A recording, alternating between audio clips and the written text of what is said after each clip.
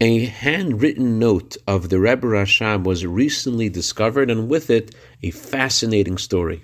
Good morning. Tonight is the birthday of the fifth Lubavitcher Rebbe, the Rebbe Rashab. When he was 4 or 5 years old, he visited his grandfather on this week's Torah portion for his birthday, and he asked his grandfather, we read in this Torah portion that God appeared to Abraham. Why doesn't he appear to me?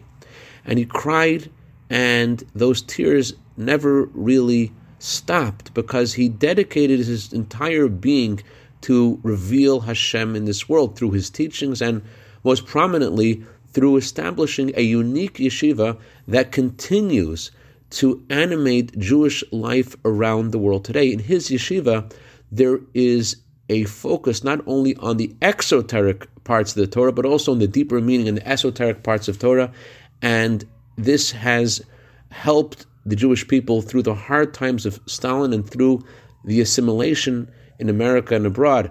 So there was a boy who wanted to join the yeshiva, but he wasn't adept academically and he wasn't the right age. So the Hanhala, the people who made these decisions, had no choice but to refuse him.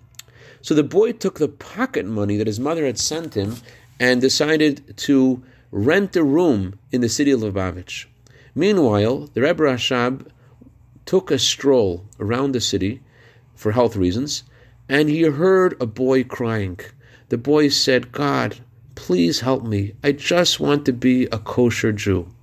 And this is what the Rebbe Rashab wrote. This is urgent. Please accept this boy right away.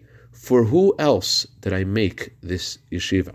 Candlelighting time for Los Angeles is 4:38. I'd like to dedicate our minute of Torah today to Dr. Joel Storch in honor of his birthday today, and Lahavdil ben Chaim L'Chaya Chaim L'Uli Nishmas Moras Chaya Clara Bas Ramisha Dovber, whose anniversary of passing is tonight. May her neshama have an aliyah, and may she be good to better on behalf of her entire family, B'Seich Klal Yisrael. Have a wonderful Shabbos.